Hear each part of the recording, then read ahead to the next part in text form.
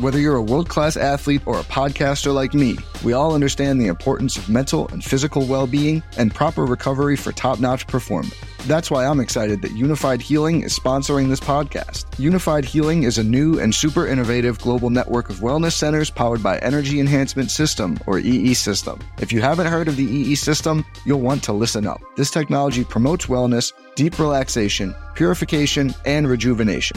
In hundreds of locations across the globe, access to a center is easy and affordable. Interested in experiencing the EE System technology for yourself? Go to unifiedhealing.com/bluewire to learn more and find a center near you.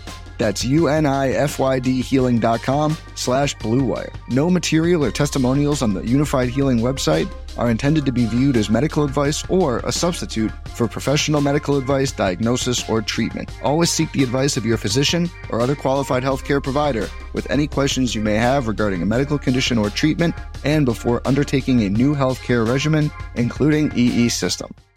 This podcast episode is brought to you by Coors Light. These days, everything is go, go, go. It's nonstop hustle all the time. Work, friends, family expect you to be on 24/7. Well, sometimes you just need to reach for a Coors Light because it's made to chill. Coors Light is cold lagered, cold filtered, and cold packaged. It's as crisp and refreshing as the Colorado Rockies. It is literally made to chill. Coors Light is the one I choose when I need to unwind. So when you want to hit reset, reach for the beer that's made to chill. Get Coors Light in the new look delivered straight to your door with Drizzly or Instacart. Celebrate responsibly. Coors Brewing Company, Golden, Colorado. Blue Wire. It's exciting to win money. Back out to Allen. His three-pointer. Bang! Tie game with 5 seconds remaining. Is there anything you don't gamble on? Not really.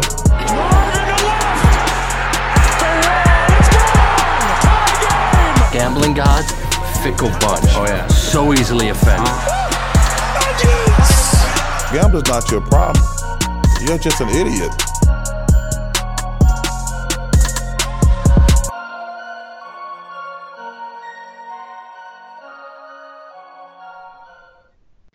Welcome to a special President's Day weekend of the Full Slate Sunday Scaries podcast, brought to you by Bet Online. I'm your co-host, Cody Darwick, joined out in Chicago by my brother, Tyler Darwick. Tyler, we have a third wheel on the pod today.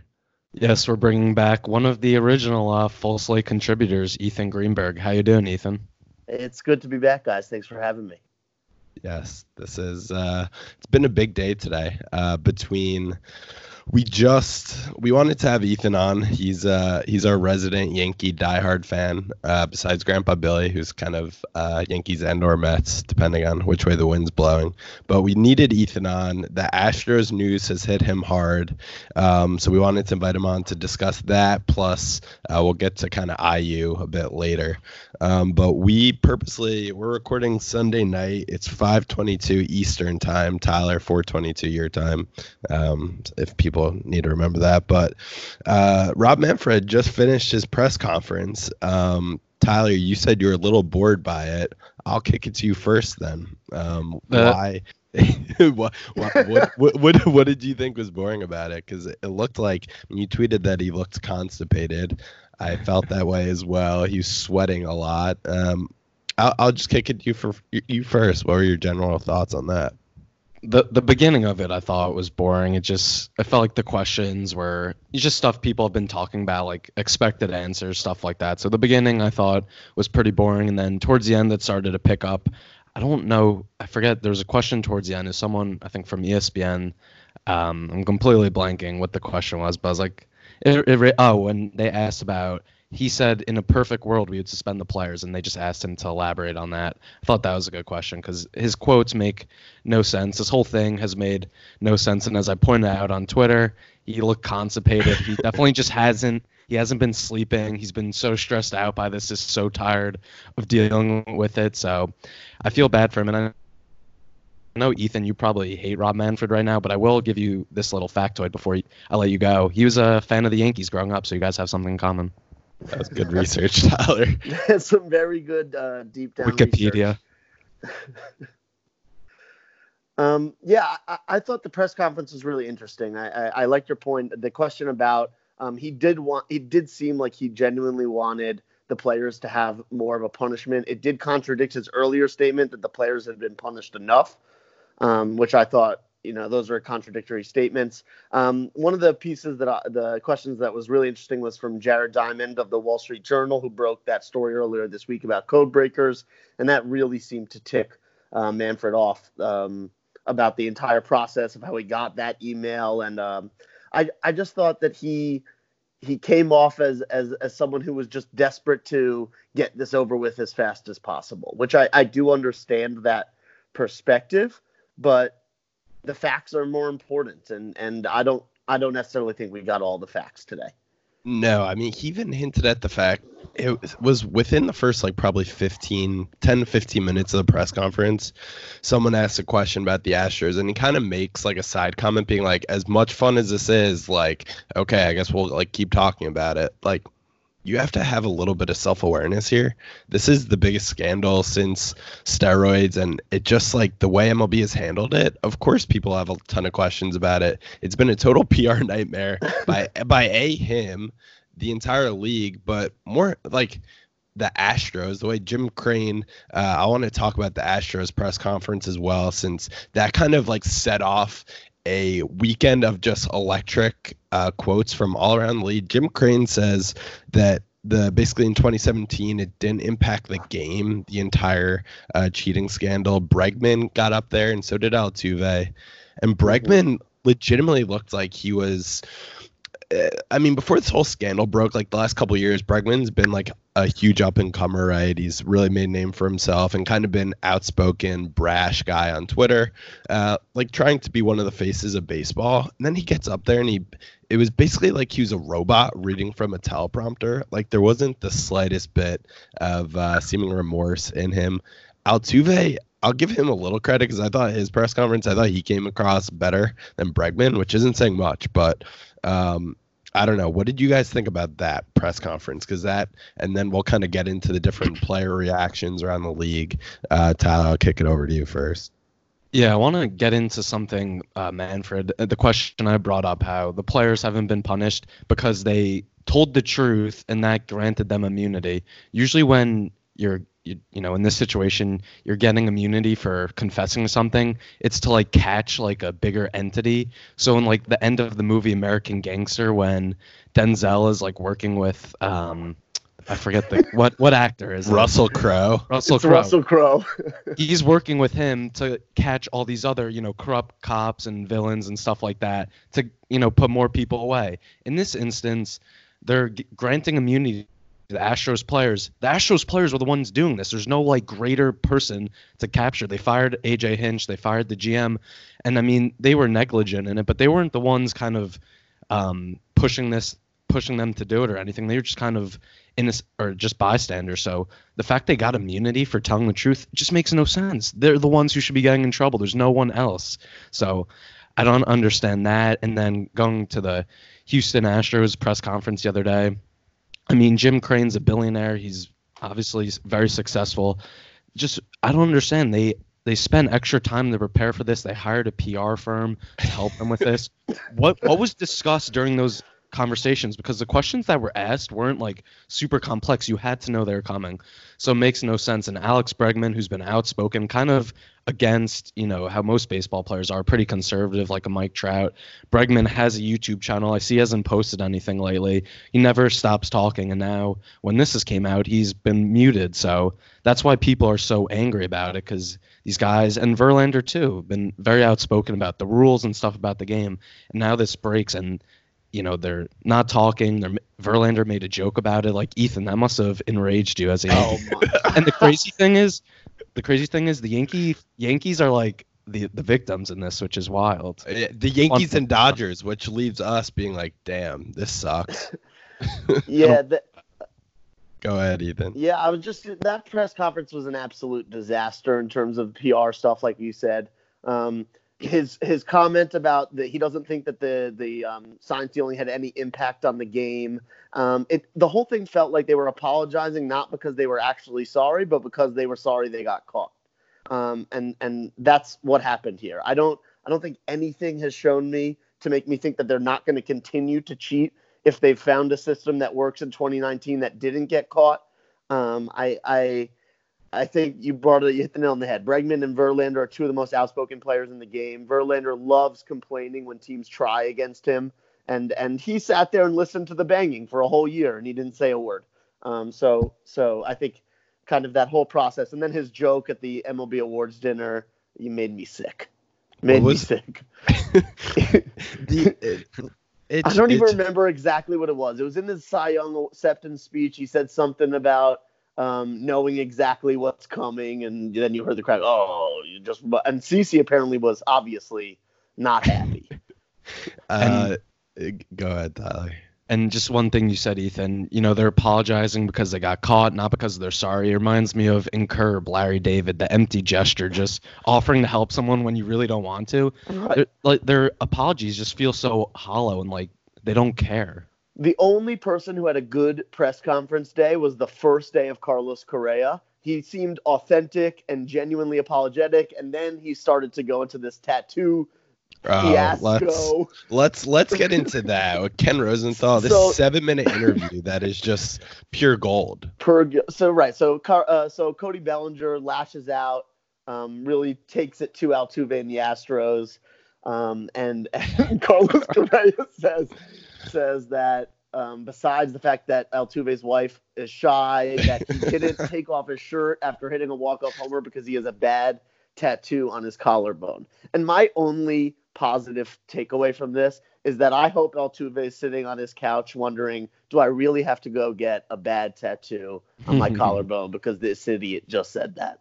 And the internet was just on fire as soon as that happened, because you get the posts of Altuve on the beach with the shirt off, no tattoo. The wife is totally thrown under the bus here that she's the reason why. And he said that in the interview. But again, back to Cody Bellinger's point, you hit a walk-off to go to the World Series at home off Aroldis Chapman, one of the best closers in baseball. You beat the Yankees. Basically, Astros Yankees have had this little rivalry, as Ethan knows well. This is really rubbing it in Ethan's face, making him remember this. Right, I know. It's tough to do that. And you're rounding third to come home. You imagine that would literally be the last thing on your mind related to the buzzer. And Manfred, again, he spoke about it. He had the interview with Carl Ravitch. Major League Baseball, I just... when it comes to finding a good PR company, they have to be interviewing for a new one, right? Because it just seems like they don't get it. They ask about would it matter if they vacated the 2017 World Series? And you know what? I'm typically anti that when it comes to college sports, depending on it. I don't know, does it really matter after the fact? But when it's been this ridiculous and you didn't punish the players at all, a $5 million fine, just throw it on the Astros tab. That's not that crazy of a punishment. And I forgot what the punishment was when we were talking about what we wanted to talk about today. I was reading, I was like, what was the punishment? Because it was so insignificant.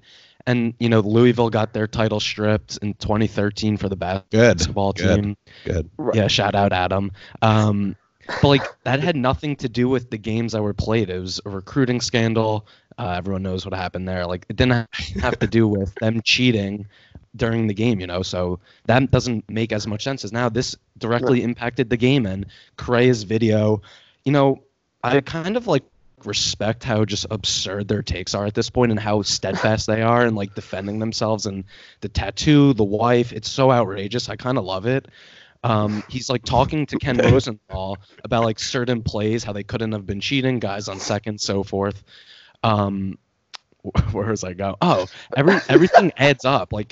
You might not have been cheating on that one play, but maybe they were stealing signs on a previous play. It all adds up. It's not these certain instances. Everything plays a factor. So if they hadn't been doing it all year, maybe they don't even win the division. You don't know what happened, so it all adds up. You can't just point to certain instances and say, oh, well, this happened. They made an error here. That scored a run. It all adds up. It all affects the game, pitch count, the way Dave Roberts is managing the team. And if I was the Dodgers, I would be outraged and feel like you got cheated out of it.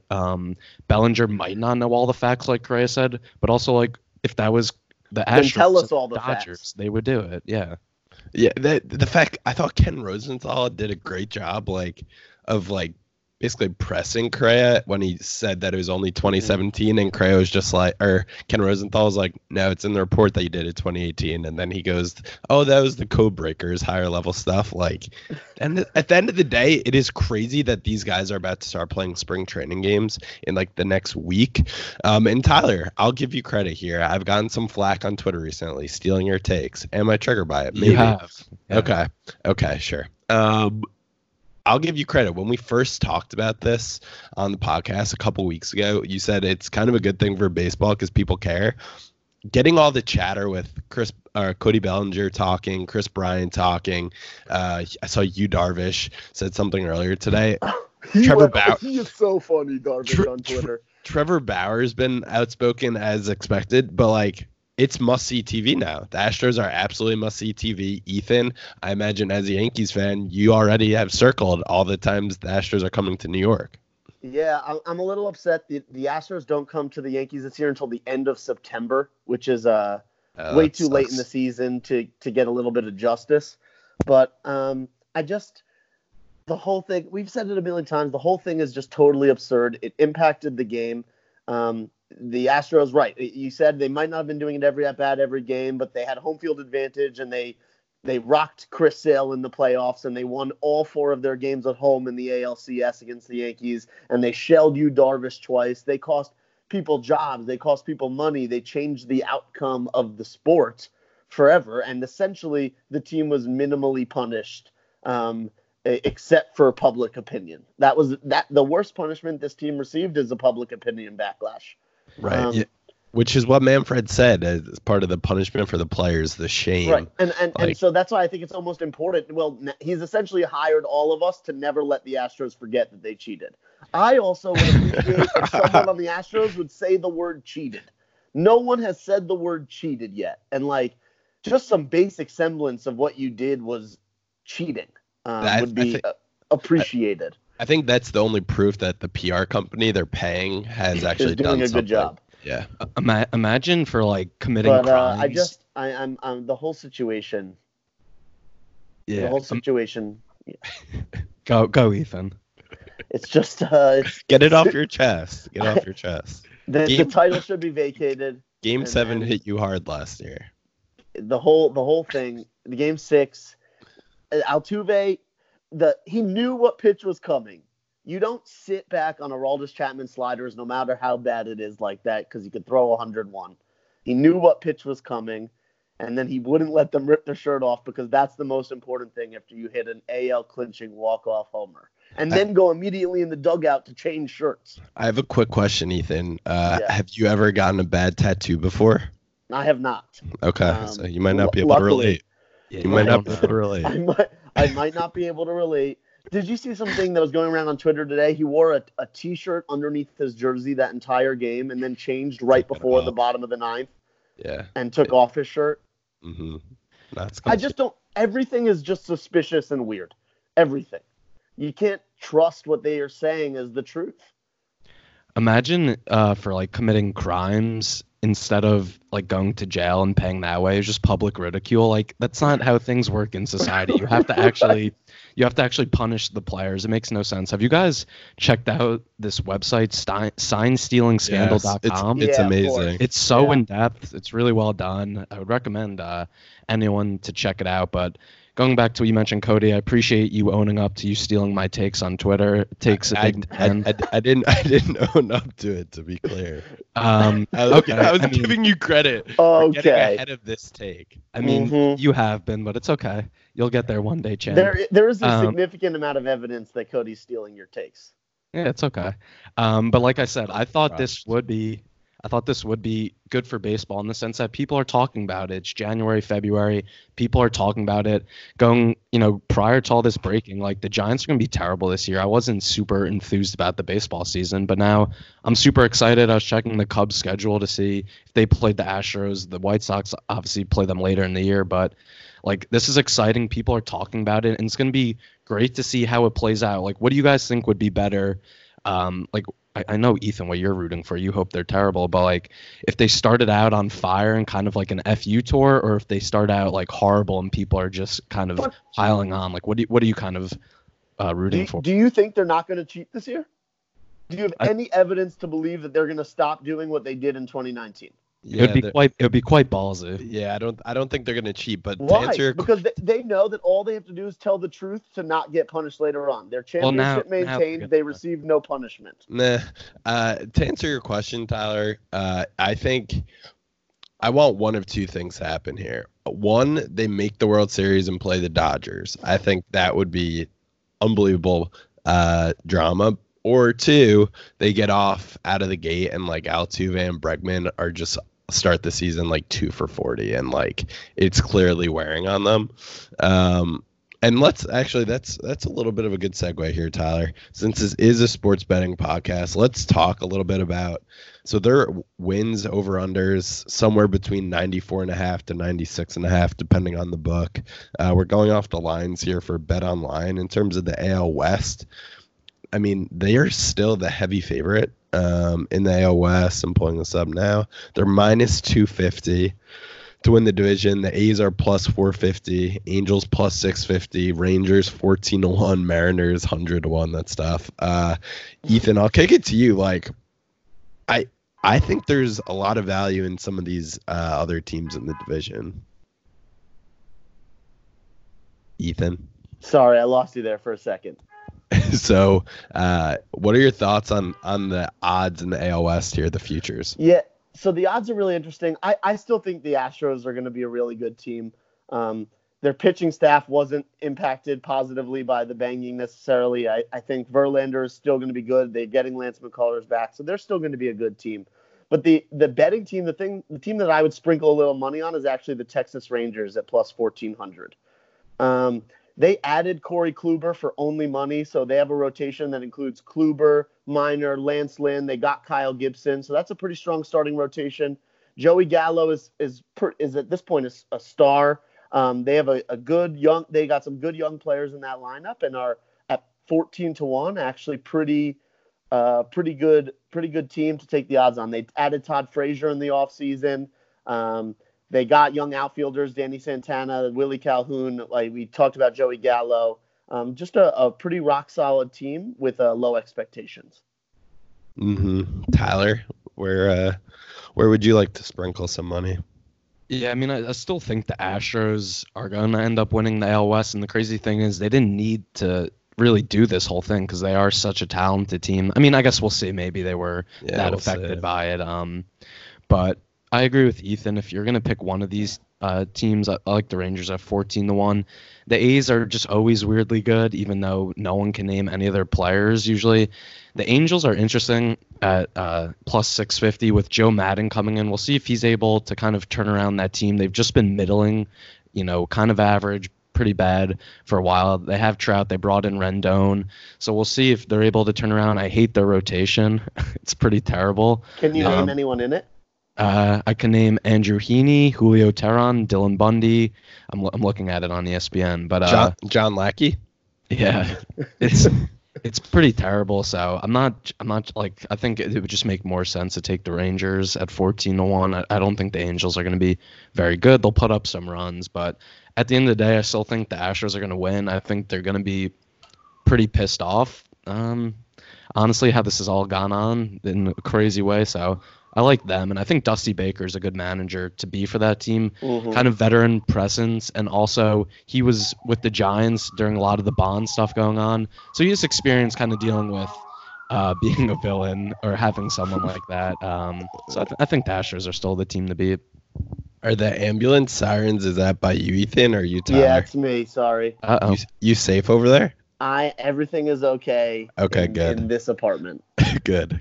My pick for the AL West, I'd like to sprinkle some money on the A's. I'm not sure why they're still plus 450. I know the Astros have been great, but the A's have won 97 games the past 2 years.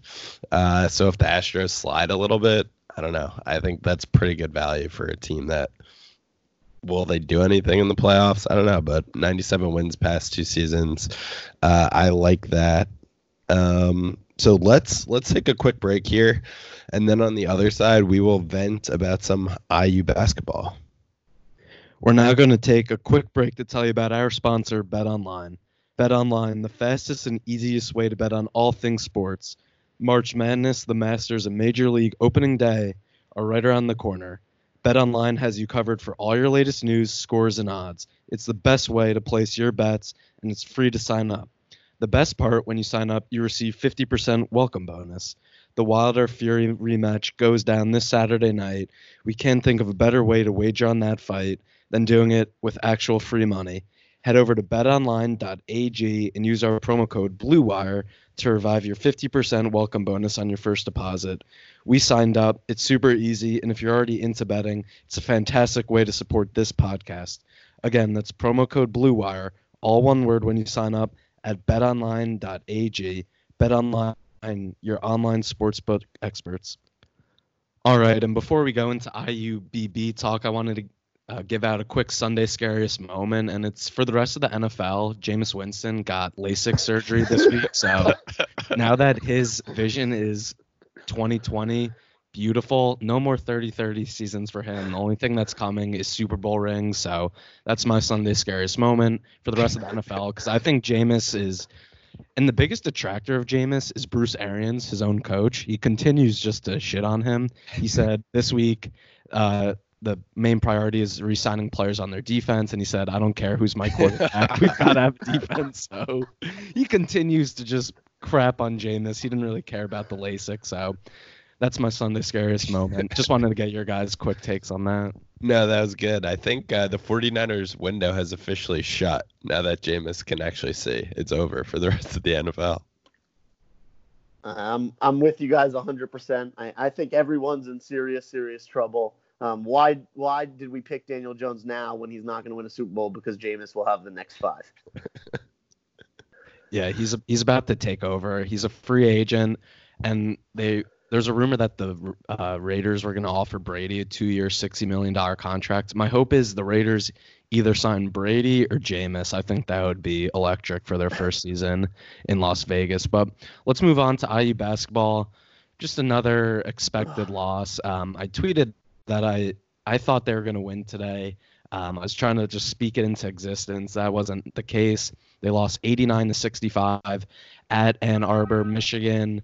They continue to struggle on the road. They're 1-6 this year on the road, and I looked it up since my freshman year at IU, 2013-14.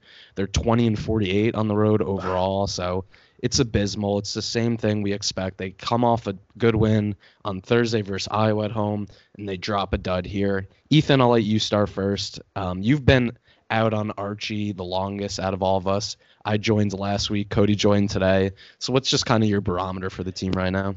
Yeah, well, I think they're terrible, and that's really the nice way of putting it. We are a poorly coached, lackluster, talented team. And that's not going to produce a lot of great wins, especially on the road. We don't have any three-point shooting, and we play terrible perimeter defense. Our whole big concept is to get the ball down low and get fouled a lot, but we really haven't been getting fouled in the last 5 to 10 games. I've been out on Archie since the 12-game losing streak last year. I said, with that team, if you can't find one win in 12 games, it's never going to be as good as you want it, and it's time to cut the cord. I don't think he should be back next season. I mean, this team isn't going to make the tournament. We have 3 road games in our next 4, and then the home game is against a really good Penn State team. We're at 12th in the Big Ten standings. I'm out on Archie. This team just isn't.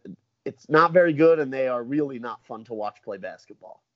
Yeah, today officially, I told you guys, Marks. Yeah, I'm out. I tried giving the benefit of the doubt. I was very excited by the hire. The first year, I said, okay, he's not starting with much, picking up Crean's mess, fine. Last year was brutal. However, there was still seemed like X's and O's wise. Sometimes we were on the right track. This year I was very bullish, more so than most, to my detriment. The thing that really drives me crazy, Ethan, you touched on it a little bit. The predominant goal of our offense seems to be getting the ball down low to big guys. And if they're good, like if someone's good like Trace, which he never sees the ball. He's 2 for 3 today. He's the best player on our team. Joey Brunk had 10 shots. Joey Brunk was 3 for 10. It seems like the offensive game plan going in is like get the ball down low to guys. They'll take a couple dribbles and then they'll force up a shot and maybe they'll make it. Like Deron Davis played great today, but maybe they won't. And I was looking at Dustin Doperak. He's like the IU reporter that works for The Athletic, and he was kind of tweeting out Archie's post-game quotes, and they drive me insane. He said Miller saying Jackson Davis flatly wasn't aggressive enough. Today wasn't his best day. We have to find a way to bring Trace with us on the road. Are you kidding? Like, he's 18 years old. It's your job to set him up for success. I think he's maybe like doesn't innately have the personality that he's gonna like kind of pull Finney aside and be like, get me the ball, or like do that. I don't think that's in him at this point in his career. So you have to set him up. Like, why is Joey Brunk getting the ball? It's the same issues. We can't guard the 3. Michigan was 9 for 17 from 3. We can't shoot the 3 unless Devontae's going off at home. We were 3 for 12. We still can't hit foul shots. It's Indiana University. Like, we're known for being this great like shooting program with Crean. We shot lights out at least. At least that team was fun to watch, as much as Tyler and I are anti-Crean guys, and like the way with that team never made a Final Four will always drive me crazy. But like, what is the identity of Archie Miller coach teams? Dayton is amazing this year. They're going to be playing late into the tournament, and we're going to be home on, like, we're going to enter the Big Ten tournament. It's going to be the same thing as what happened last year, where like maybe we win 1 or 2 games. We're going to lose in the first round to probably Ohio State again, and that'll be that. And does Archie Miller, like, does he like anyone? He always looks so pissed, and this team like doesn't seem to be motivated or care. And yeah, I'm officially out. I feel a lot better getting that off my chest, though. Yeah, it sounded like you had that pent up. Maybe you wrote down that whole rant, so that was good. If you told me Deron Davis scored 18 points, 9-9 from the field, I would have thought we won by 35. He played great. And something you touched on, and it's a good point, there's no identity for this team. Crean, those teams, they played fast. They shot a lot of threes, up and down pace. There's nothing this team does really above average. They're terrible on defense. I don't know what the stats were today. Michigan scored 48 points in the second half. I swear they shot like 80%. It was either they made a shot or they got fouled. It was unreal. We couldn't stop them. And it's going to be the same position as last year. We're going to have to win a couple games in the Big Ten tournament, and maybe we get in and it's just pathetic. It's not getting better. And they made a point on the broadcast that Archie said he thought it was like very important that the team needed to like come out with energy for this game following up the last game. It's like, why does it have to be such a point to like play hard and play excited to win a second game in a row? That shouldn't like have to be such a point. And people always make this comment, and I sent it to you guys earlier. Ethan, I don't know if you thought I was kidding or not. I was like, these players don't know what it means to play for Indiana. And people always say that on Twitter, and I get there's like the historic program. But like any team you play on in any sport, you should be playing hard. Like that should be a given. It shouldn't be because we're Indiana, you play hard. You're playing college basketball. You get to go to college for free, and it sets you up with all these great opportunities. Like you should just be playing hard because you're playing on the team. Like people go to like Temple or Boise State. Like you should just play hard. So like the fact that it has to be brought up, because this is Indiana, it's like Indiana has gotten past the Sweet 16 one time in the last 20 years. They're not the same program they used to be. They're not on the level of Duke, Kentucky, Kansas. So stop holding it to such a higher standard because they've sucked for most part of the last decade. Wow. Yeah, I think it's an absolute disaster where we're at. Al and Deron Davis were 15 of 19 from the field today.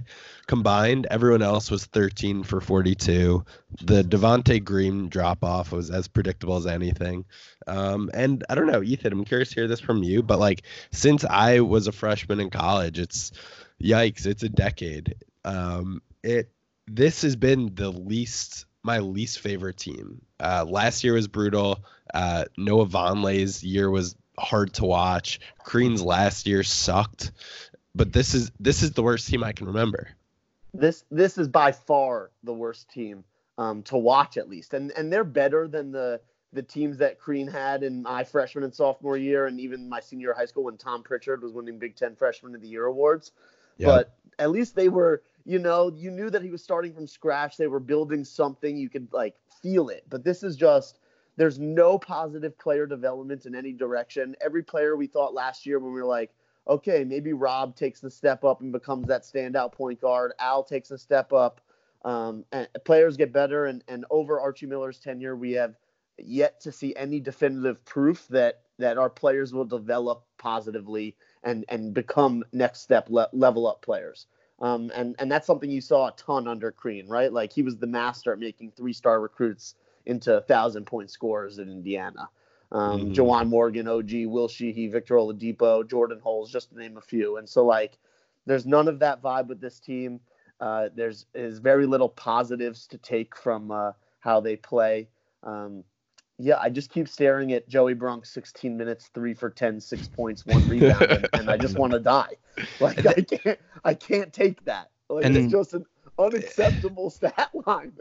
And to start the second half, as Cody mentioned, Trace has only shot the ball 3 times. You'd think coming out of the half, they're like, let's get Trace a couple touches, get him going. No, I think Brunk shot the ball 3 straight times, so it makes no sense. And something that was such an apparent issue today, and it probably has been in other games, when Michigan was doing pick and rolls, if it was Brunk or Duran Davis who can't move, you're having him help versus Michigan's guards who are okay, they're not elite like Cassius Winston or someone else. So there's no reason to have the big man help, just play normal.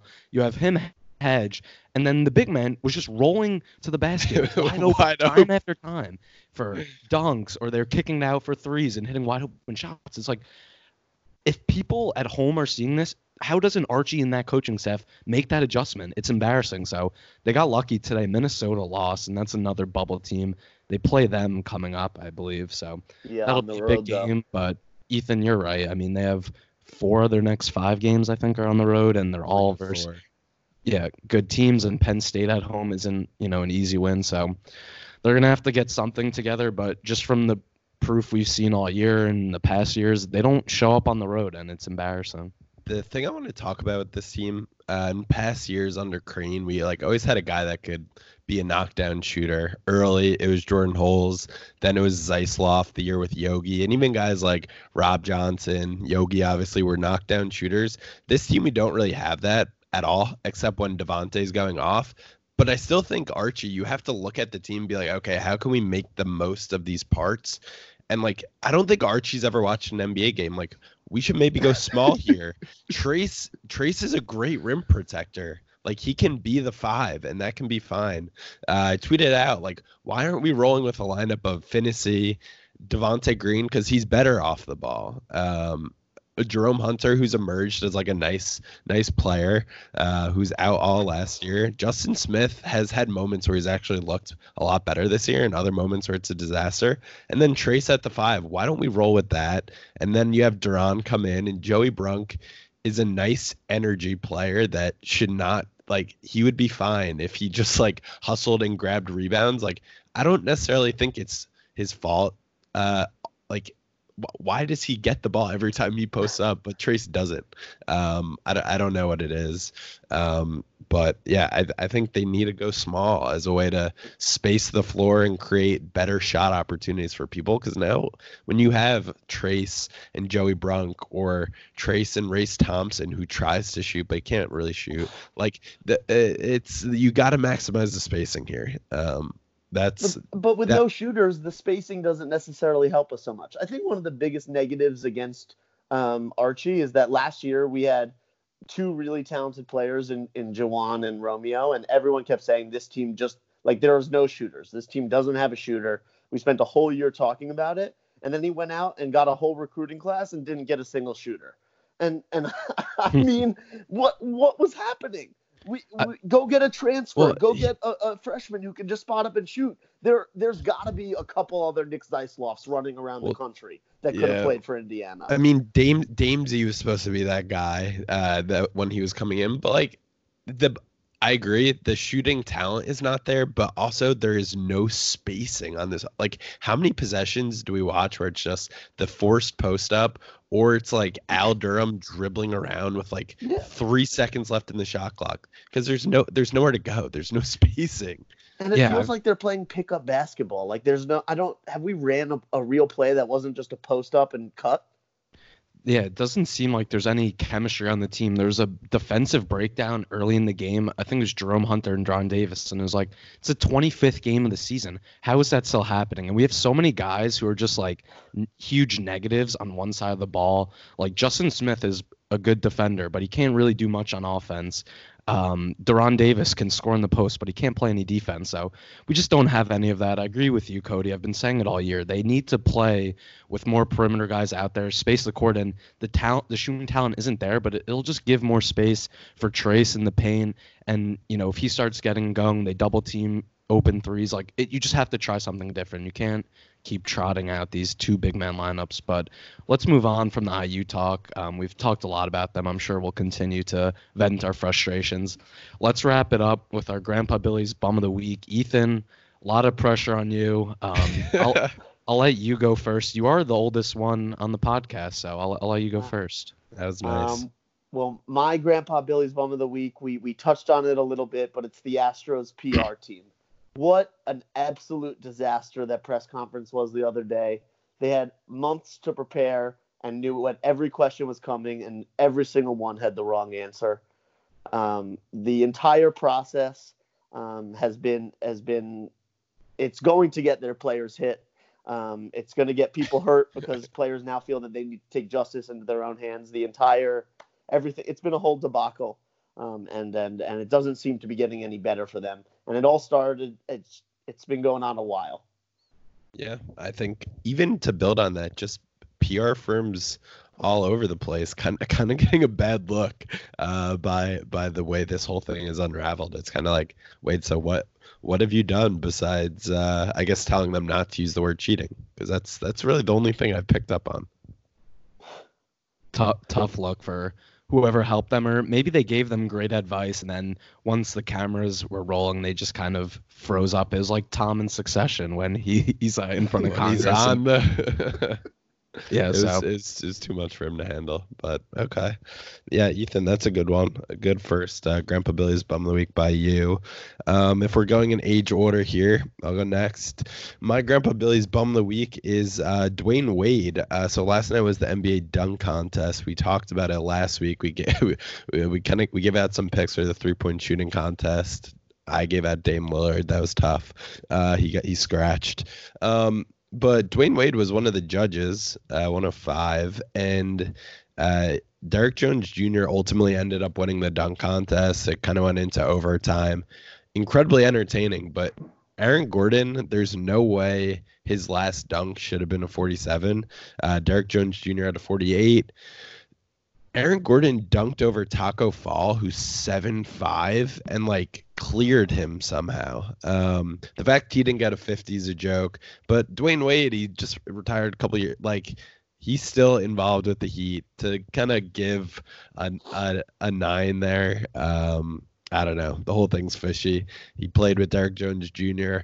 And I saw he posted on Instagram kind of making a joke about not being the only judge that gave a 9, which is true. But I thought that was a joke. So he's my Grandpa Billy's Bum of the Week because Aaron Gordon, tough go for him.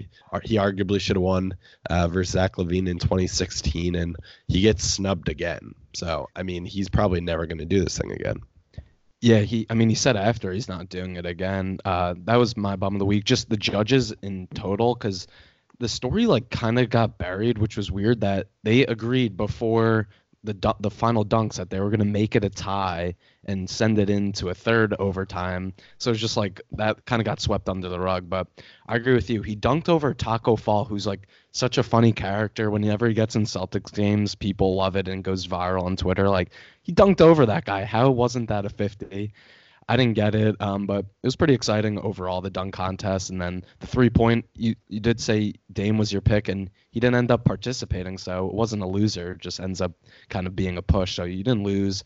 I put money on Devin Booker, and I prematurely celebrated that win on Twitter.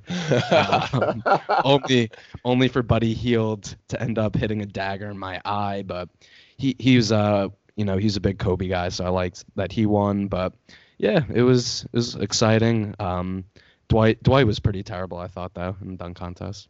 Yeah, Dwight's first dunk was pretty bad. It seemed like it was just crickets at the arena. I watched the YouTube the highlight this morning, and the announcers were like, it seems like he's just warming up. Like they didn't really know what to say. But yeah, I don't know. I think in terms of betting wise, like dunk contest kind of feels like something you shouldn't like. This instance proves like, I don't know, it's kind of a dicey thing to bet on because it's so subjective. It's all in hands of the judges. And Pat Connaughton's first one doing like the white man can't jump, I thought that was a great dunk, and I think he got a 46, which I thought was pretty low. But Derrick Jones Jr. was unreal. I mean, I don't think he was undeserving in winning, but I think if anything it should have went to a third overtime or tiebreaker. But I think that's all we got for the Sunday Scaries podcast. Ethan, any final thoughts? Yeah, I just want people to make sure they don't forget that Blake Griffin won the dunk contest jumping over the short side of a car, and that Aaron Gordon didn't win when he jumped over someone who was 7'5". It's nonsense. Great point.